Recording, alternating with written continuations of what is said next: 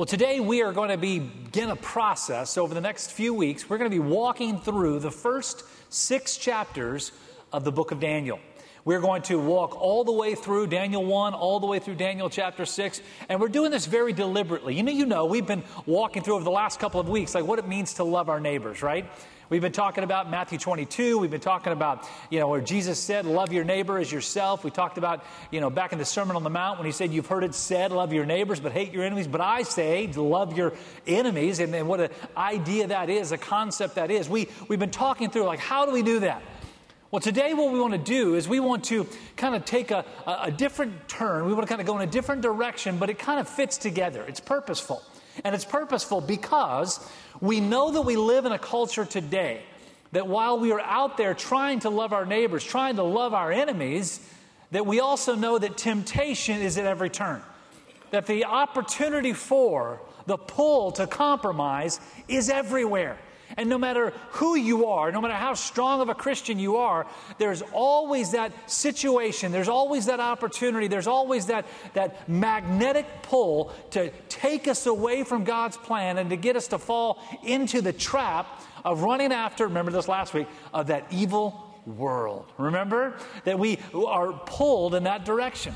And there's no better passage in Scripture that gives us a clear picture of what it means to live in a culture, in a world that is drastically running from God, staying away from God, staying away from truth, of how to live in that culture, how to be successful in that culture, how to be a leader in that culture, but also how to never compromise our belief, to always stand on doctrine. And so today, that's what we're going to talk about. That's what we're going to focus on in Daniel chapter 1. I want to read this passage to you today, and then we're going to just spend a little bit of time kind of learning from exactly what it is that we can kind of grab a hold of out of Daniel chapter 1 that gives us, like, takeaways for every single one of us. Because make no mistake, that what Daniel was put into, and we're going to read this in a minute, but the situation that Daniel was put into back around 605 BC is exactly the same situation that we're in every single day of our lives, okay? Now let me read this passage. We'll start with Daniel chapter 1, and we're going to read the whole chapter. It's only like 20-some verses, so it's not going to take long, but I want to read it because, again, context is everything as we begin to learn how to live without compromise in a compromising world. Okay, so Daniel chapter 1. Let's begin with the verse first.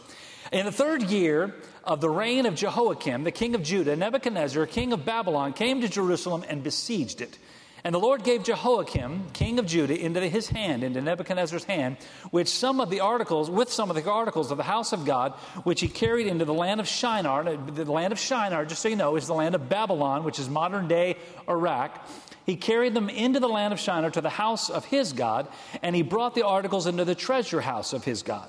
Then the king instructed Ashpenaz, the master of the eunuchs, to bring some of the children of Israel and some of the king's descendants and some of the nobles. Now, make sure you understand in verse 3, when it says that he was instructed to bring some of the children of the leaders, of the nobles, of royalty in the house of Judah, in the land of Judah, what that really means is to go and to capture them, take them into captivity. That's what took place here. Verse 4, young men in whom there was no blemish, but good-looking, gifted in all wisdom, possessing knowledge and quick to understand. That means they were very smart, very bright, who had ability to serve in the king's palace, in whom they may teach the language and the literature of the Chaldeans, the Babylonians. And the king appointed for them a daily provision of the king's delicacies and of the wine which he drank, and 3 years of training for them, so that at the end of that time they might serve before the king.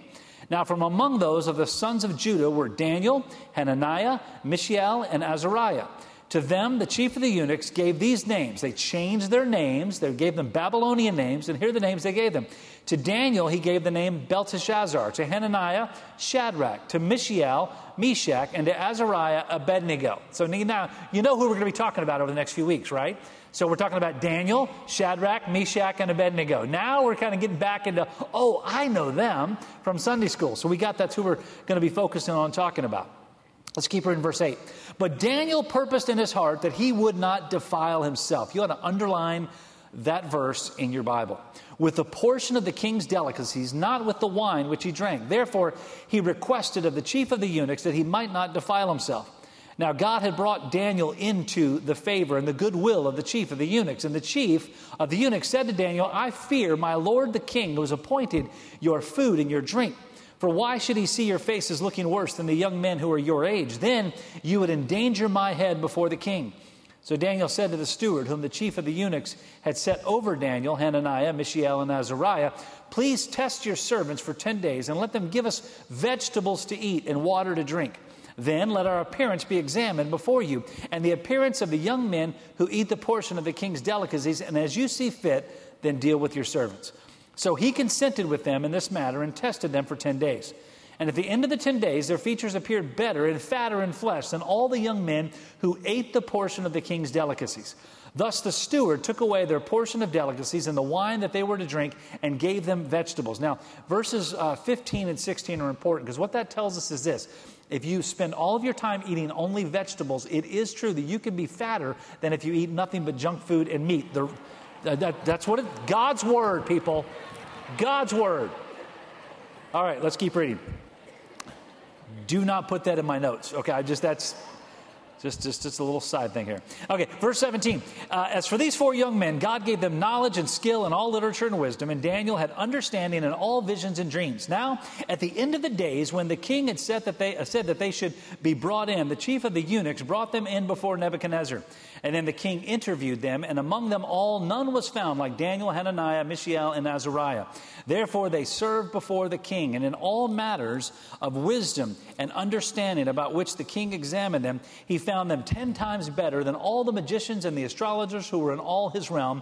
Thus Daniel continued until the first year of King Cyrus. Now, let me just set the stage here, just quickly what happened, right? You all got it, right? So after Nebuchadnezzar went down and he defeated the king of Egypt, then he actually moved up and he went up and he began fighting against Judah. And it says here in verse 2 that he, besieged Judah. He actually, took over Jehoiakim and all the people of Judah. They took the stuff out of the temple. They took it back to Babylon, modern day Iraq. They kidnapped, they captured some of the kids, some of the young people. And by the way, just so you know, the ages of the kids, the historical context of what they did back in those days tells us that they began to, in fact, Plato, I think, actually talked about this, that in the Babylonian culture, that they began the education process of young men at about 13 to 14 years of age. So Daniel and Shadrach, Meshach, and Abednego were about 13 or 14 years old. They were taken away from their homes, taken away from their families, taken away from their homeland, and they were taken all the way over to Babylon, over to modern-day Iraq. They were taken into the king's castle, into his palace, and there they were instructed that you're going to eat this way, you're going to drink this way, you're going to go to class, you're going to learn, because the purpose was to brainwash them into, because they took only the best. Remember, we read that. Only the best that they took of Judah, and brainwash them so that then they would actually be servants to the king and would actually be people that they could be training up as the leaders going forward. Daniel was one of them. Shadrach, Meshach, and Abednego. They were 3 of them as well. And there, in that context, in that story, Daniel said, purposed in his heart, that he would not defile himself. What that says is this: Daniel decided he was not going to compromise what he believed. Daniel said, there's no way that I'm going to become what they want me to become. I am going to stand for truth. Now, that's a great statement that all of us today, that we need to kind of grab a hold of, because let's be honest, in today's culture, that same pull is on every single one of us. To pull us away from truth, to pull us away from God's word. It's at every turn. I mean, you go to the media today, you watch the videos, television, you read books, you read the newspaper, you see the news. Everything is trying to get us to believe a new narrative, a new truth. That what was true yesterday is no longer true today. That everything is changing, and so therefore we need to change how we act and what we believe based on what the culture is doing and acting and believing. And so we're all in the same boat here, right? Now, we weren't kidnapped. We weren't taken out of our homes. We weren't taken to the king's palace to be brainwashed. No, that's not happening. But make no mistake, we're in the exact same situation that Daniel found himself in that many years ago. Now, in light of that, recognizing that truth, let's try to find some takeaways that we can grab hold of here. Some things that we can kind of use to teach us and to help us, to guide us so that we will be like Daniel. Because what does it say in this story very clearly? Daniel, man, he stood his ground and God blessed him for it. And I think all of us would like to be in that same boat, wouldn't we? We'd all like to be in that same place. So we did not compromise, and as a result, God blessed.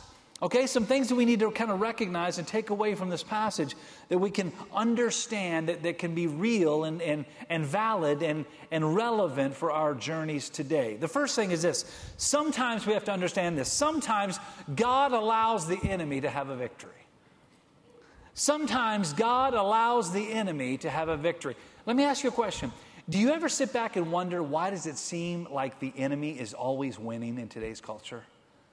Like, why is it that the things that we know are bad, the things that we know are wrong, the things that we know run counter to God's word, like, why is that now becoming the norm? Why is that being accepted? Why is that being promoted in our culture today? Okay? The same thing happened back then. Sometimes we have to recognize, sometimes God allows the enemy to have a victory. Look what it says in this passage in verses 1 and 2. Third year of the reign of Jehoiakim. Now just know, Jehoiakim was not the natural leader. He was not the one that should have been king.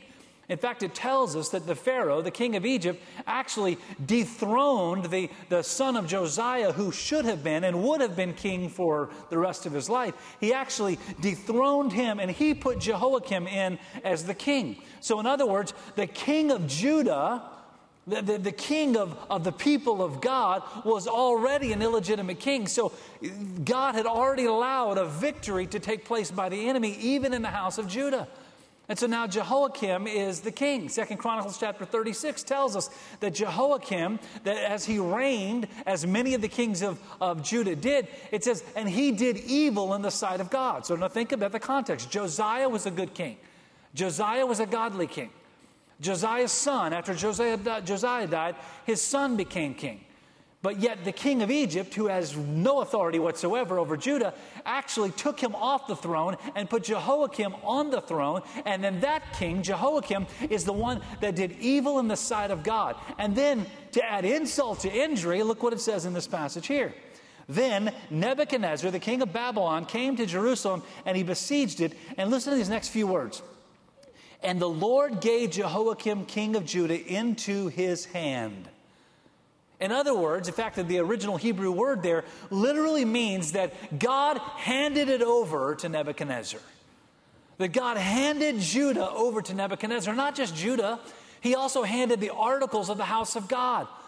Now, what was the house of God? The holy temple, right? The place that God had allowed them to build to be the house where God resided, the place of holiness, right? The place where they would come and they would perform their sacrifices. They would go through and they would repent there in the house and the temple of God. That was handed over by God to the hand of Nebuchadnezzar. And so you can see here that what happened is that God allowed this to happen. That God gave this victory to them. When you look at that statement, and the Lord gave, I got to be honest with you, that's a theological difficulty, isn't it? Why would God allow evil to triumph? Well, here's a couple things you just need to know. Why did God allow this to happen? Well, there's a couple things that we can understand here. Sometimes he allows evil to triumph in order to punish. So again, you go back and study the kings of Judah, the kings of Israel. Over and over again, a common refrain, a common statement that you hear time and time again is this: and they did evil in the sight of God. And they did evil in the sight of God.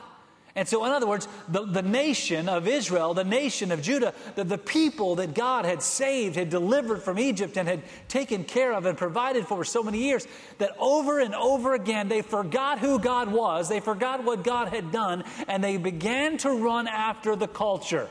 In other words, what did they do? They compromised.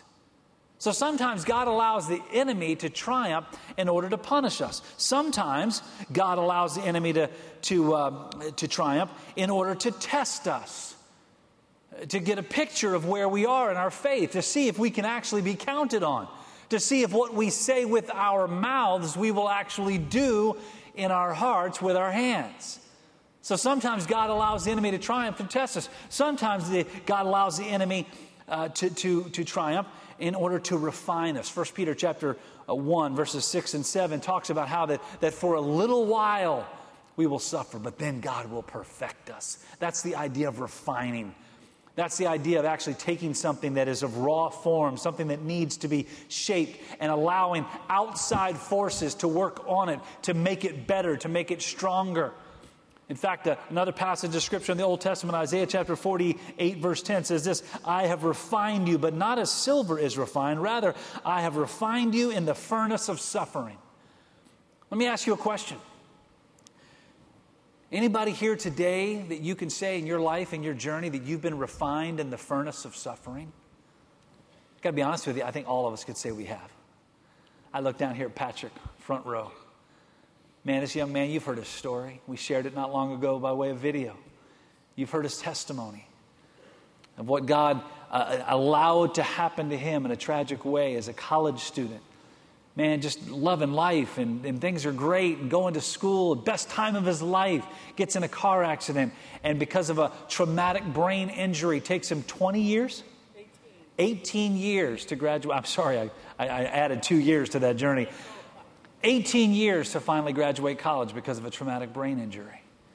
And he will tell you the suffering that he went through. He shared with me many times the story and the journey that he was on and how he was refined by that suffering. But you know what I know? I know this. I know that today Patrick is more committed and more connected to his God, his Father, than he ever has been before. Why? Because he has been tested in the furnace of suffering. I look around this room and I see lots of people who've been tested in the furnace of suffering. People who've gone through journeys where you wonder, like, why is this happening? Why am I going through this? Why am I having to deal with this? And over and over and over again, God sometimes uses those types of issues, those types of moments to refine us, to make us stronger, and to make us better. And I think we're going to learn over the next couple of weeks as we begin walking through the life of Daniel that is exactly what we see in the life of Daniel here. That God used this to refine him. And so sometimes God allows the enemy to triumph, to punish us, sometimes to test us, sometimes to refine us, but don't miss this, but always to make us better. To always make us better. So sometimes God gives the enemy a victory. Second thing we can walk away from this passage today is this, is our actions in the midst of oppression determine our position with God. Our actions in the midst of oppression determine our position with God. Look what it says in this passage. Let's go back. Verse 8. But Daniel purposed in his heart that he would not defile himself with a portion of the king's delicacies, nor with the wine which he drank. Therefore, he requested of the chief of the eunuchs that he might not defile himself. You see here, Daniel was determined not to compromise no matter what the situation was. And let's be honest. The situation where he was now in the palace. He was now in the king's palace. I mean, the opportunity for compromise was everywhere. But he decided, no, I will not give in. Now, some of you think this is just like a moral victory that he was going after here. That he was just making a statement that really had no meaning, no bearing to it. But that's not true at all. The reason that Daniel purposed in his heart that he would not defile himself by eating of the king's delicacies and by drinking of the wine of the king was very deliberate, because as you go back and study in the nation of Israel, the laws that God gave to them, the Mosaic law, they were told certain things that you can and cannot eat, right? You've heard that story before, right? Like they could not eat certain things. And in that day in Babylon, here's some of the things that they ate regularly. Like the wealthy, the nobles ate. They ate lots of pork. I mean, we can get along with it, right? Bacon, right? I mean, come on, right? How many of you had bacon for breakfast this morning? You guys are Nebuchadnezzars, I'm telling you. I mean, they ate lots of pork. What did God say to the children of Israel? You cannot eat pork, right? That they could not touch it. They could not even go near it, right? Another thing they ate a lot of, horse meat. How many of you had horse meat for breakfast this morning? Raise your hand. Nobody. Are you kidding? That's awesome. Okay, so they ate horse meat, which, by the way, according to the Levitical law, they could not have. The Mosaic law, they could not have that. Now, the wine, you talk about, what about the wine? Why couldn't he drink that? Because in modern and in Babylonian culture, that they would actually take the first fruits, if you will, of all of their food and their wine, all of their drink, and they would take it and they would first offer it to their gods before they partook. So in other words, it The food and the drink had all already been given to and had been used in the presence of the worship of idols. And so Daniel was not just making like a moral statement here, not just making like a, I'm better than you and I'm just going to show you what I think.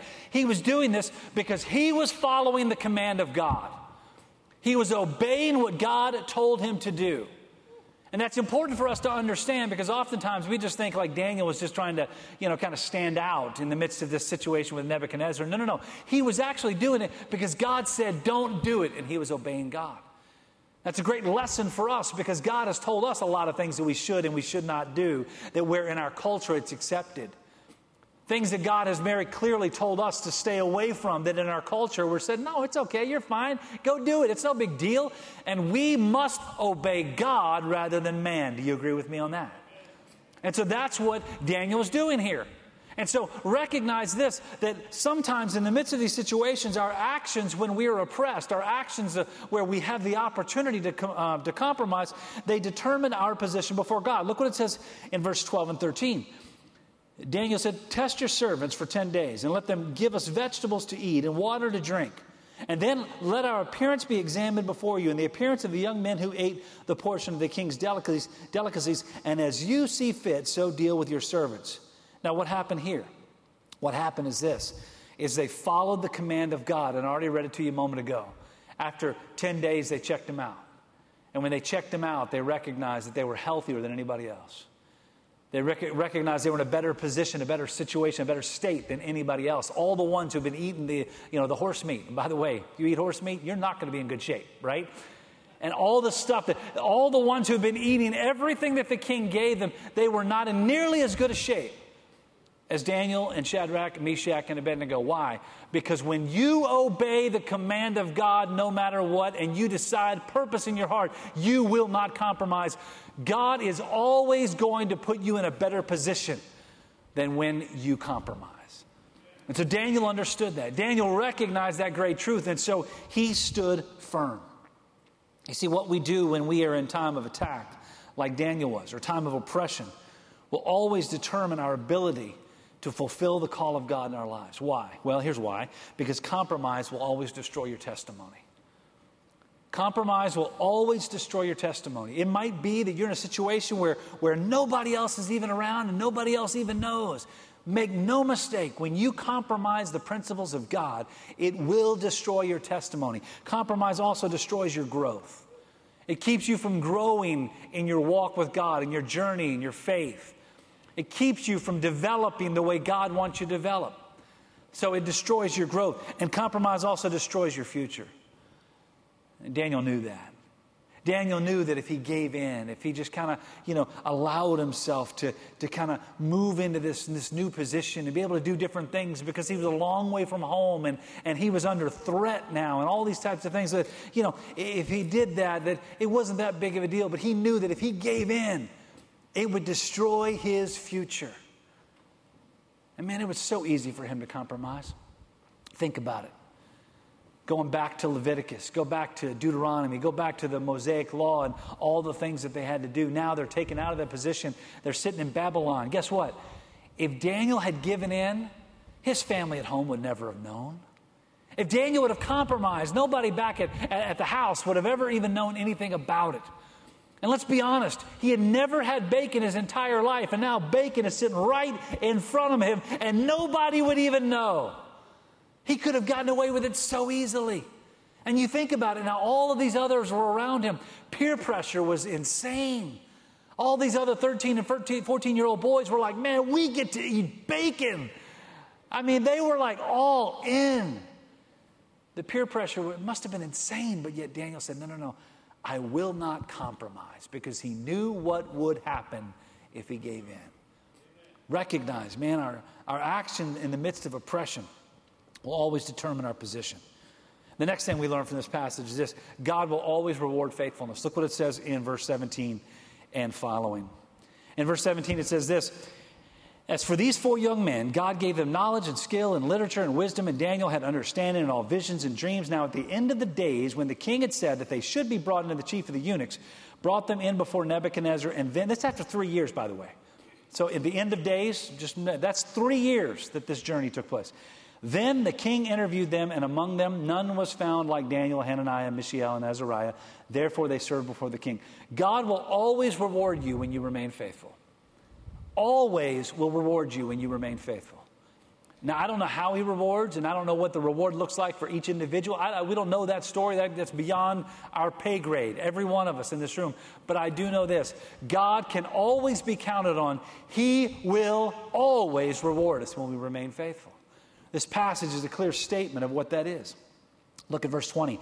And in the matters of wisdom and understanding about which the king examined them, he found them 10 times better than all the magicians and the astrologers who were in all his realm. Now understand this. Not only were Daniel and Shadrach, Meshach, and Abednego better than all of the others that were taken captive at 13 and 14, who were now 16 and 17, they actually were 10 times better than the officials and the astrologers and the ones that were of high regard and very powerful in the kingdom of Nebuchadnezzar. Like, they were 10 times better than all of them. Why? Because God rewarded their decision. I will not compromise. And so what does that tell us? It tells us this finally. Our success in our faith life, our success in our journey is based on the condition of our heart. You go back to verse 8, the statement that's probably the key statement in all of the book of Daniel, and honestly could be the key statement really in all of God's word outside of the gospel. But Daniel purposed in his heart, he purposed in his heart that he would not defile himself. So let me ask you a question today. In light of the compromise that we have at every turn, the opportunities that we have to give in everywhere we go, the opportunities that we have at every moment, at any moment, to give in to the pull of the culture, what have you purposed in your heart? What have you decided? I know this in this room today. I know this, those watching today. I know that all of you know the difference between right and wrong.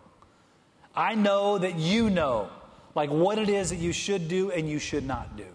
We're smart enough to figure that out on our own. We get that. Man, the opportunity for compromise is everywhere. What have you purposed in your heart? And that's a question we need to ask ourselves, not once, but every day. Because every day the temptations are going to come. Every day the culture is going to pull. Every day Satan is going to attack. Every day we have the opportunity to give in to what is accepted, but according to God's word, what is wrong. What have you purposed in your heart? And the answer to that question for you is the question that will determine how successful you will be in life. Now, I'm not talking about success as the world says, right? I'm not talking about how much money you might have, what status you're going to have, what car you're going to drive, or what house you're going to... I'm not talking about that stuff. That stuff is, man, it's irrelevant. When you die, man, you are not taking that stuff with you. That stuff will do you no good in eternity. What I'm telling you is this. When you ask yourself the question, what have I purposed in my heart? The answer to that is what will determine your success and the success that really matters. Let's pray. Father, thank you for the ability that we have to go to your word and that we can be refined and we can be changed and we can be taught the things that we need to learn. God, there's so much in our culture today that is trying to destroy, trying to pull us down, trying to get us to give in, trying to get us to walk away from what's right. God, I just pray we'll be faithful. Lord, help us to be like Daniel and Shadrach, Meshach, and Abednego. Help us to just decide in our hearts, to purpose in our hearts that we will not allow ourselves to be defiled by the world. God, we want to follow after you. We want to run after you, God, because we know that that is what is right. God, give us the desire to seek holiness, or to live our lives in the right place, in the right way, so that we can honor you in all that we do. 1 Corinthians 10, so that whether we eat or whether we drink or whatever we do all to your glory. God, I pray that's who we would be, because we know you're worth it. God, we rejoice today because of the gift that you've given to us in your Son, that Christ died for us, and according to God's word, that if we believe that, if we believe that he is your Son, that he died and that he rose again, that we call on your name and we'll be saved. God, we thank you. And so God, I pray that today in these next few moments, if there's somebody here today that hasn't done that, Lord, let this be the moment. Lord, help them to recognize what really matters, and that's you. God, for those of us who maybe have been giving in to compromise, God, I pray right now would be an opportunity for us to simply say, no more. Purposing in our hearts, we will not defile ourselves. And God, for that we give you the praise. With our heads bowed and with our eyes closed. Our team's going to be here at the front. We're going to stand in a moment. We're going to sing together. And I'm just asking you, like, what have you purposed in your heart? I've asked you that question a couple of times today. And it's not just a rhetorical question. It's a real question. It's an important question. What have you decided you're going to do? Are you going to follow after God, or are you going to follow after the world? Are you going to run after his commands, or are you going to give in to the pressure, to the culture? And so today, when we stand and sing in a moment, many of you may want to come to this altar and just kneel here and just a time of recommitment. God, I purpose in my heart today, I will not defile myself. I will not compromise. I will not give in. Maybe some of you here today need to come down and talk with one of our team members here and just say, listen, I want to know about Christ. I want to know about what he's done and how I can be a child of God. Man, we'd love to share with you the gospel, and we've shared it with you multiple times today. We'd love to share it with you again. Maybe you want to join our church or come for baptism, come and leave a prayer request, whatever you feel like God is leading you to do today. As we stand right now and sing, I encourage you to step out right now.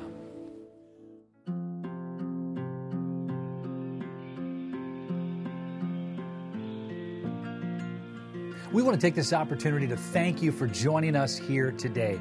You know, at Thomas Road Baptist Church, since our very beginning, back in 1956, we've been about one thing and one thing only, and that is to bring the message of hope that comes through Jesus Christ to the world.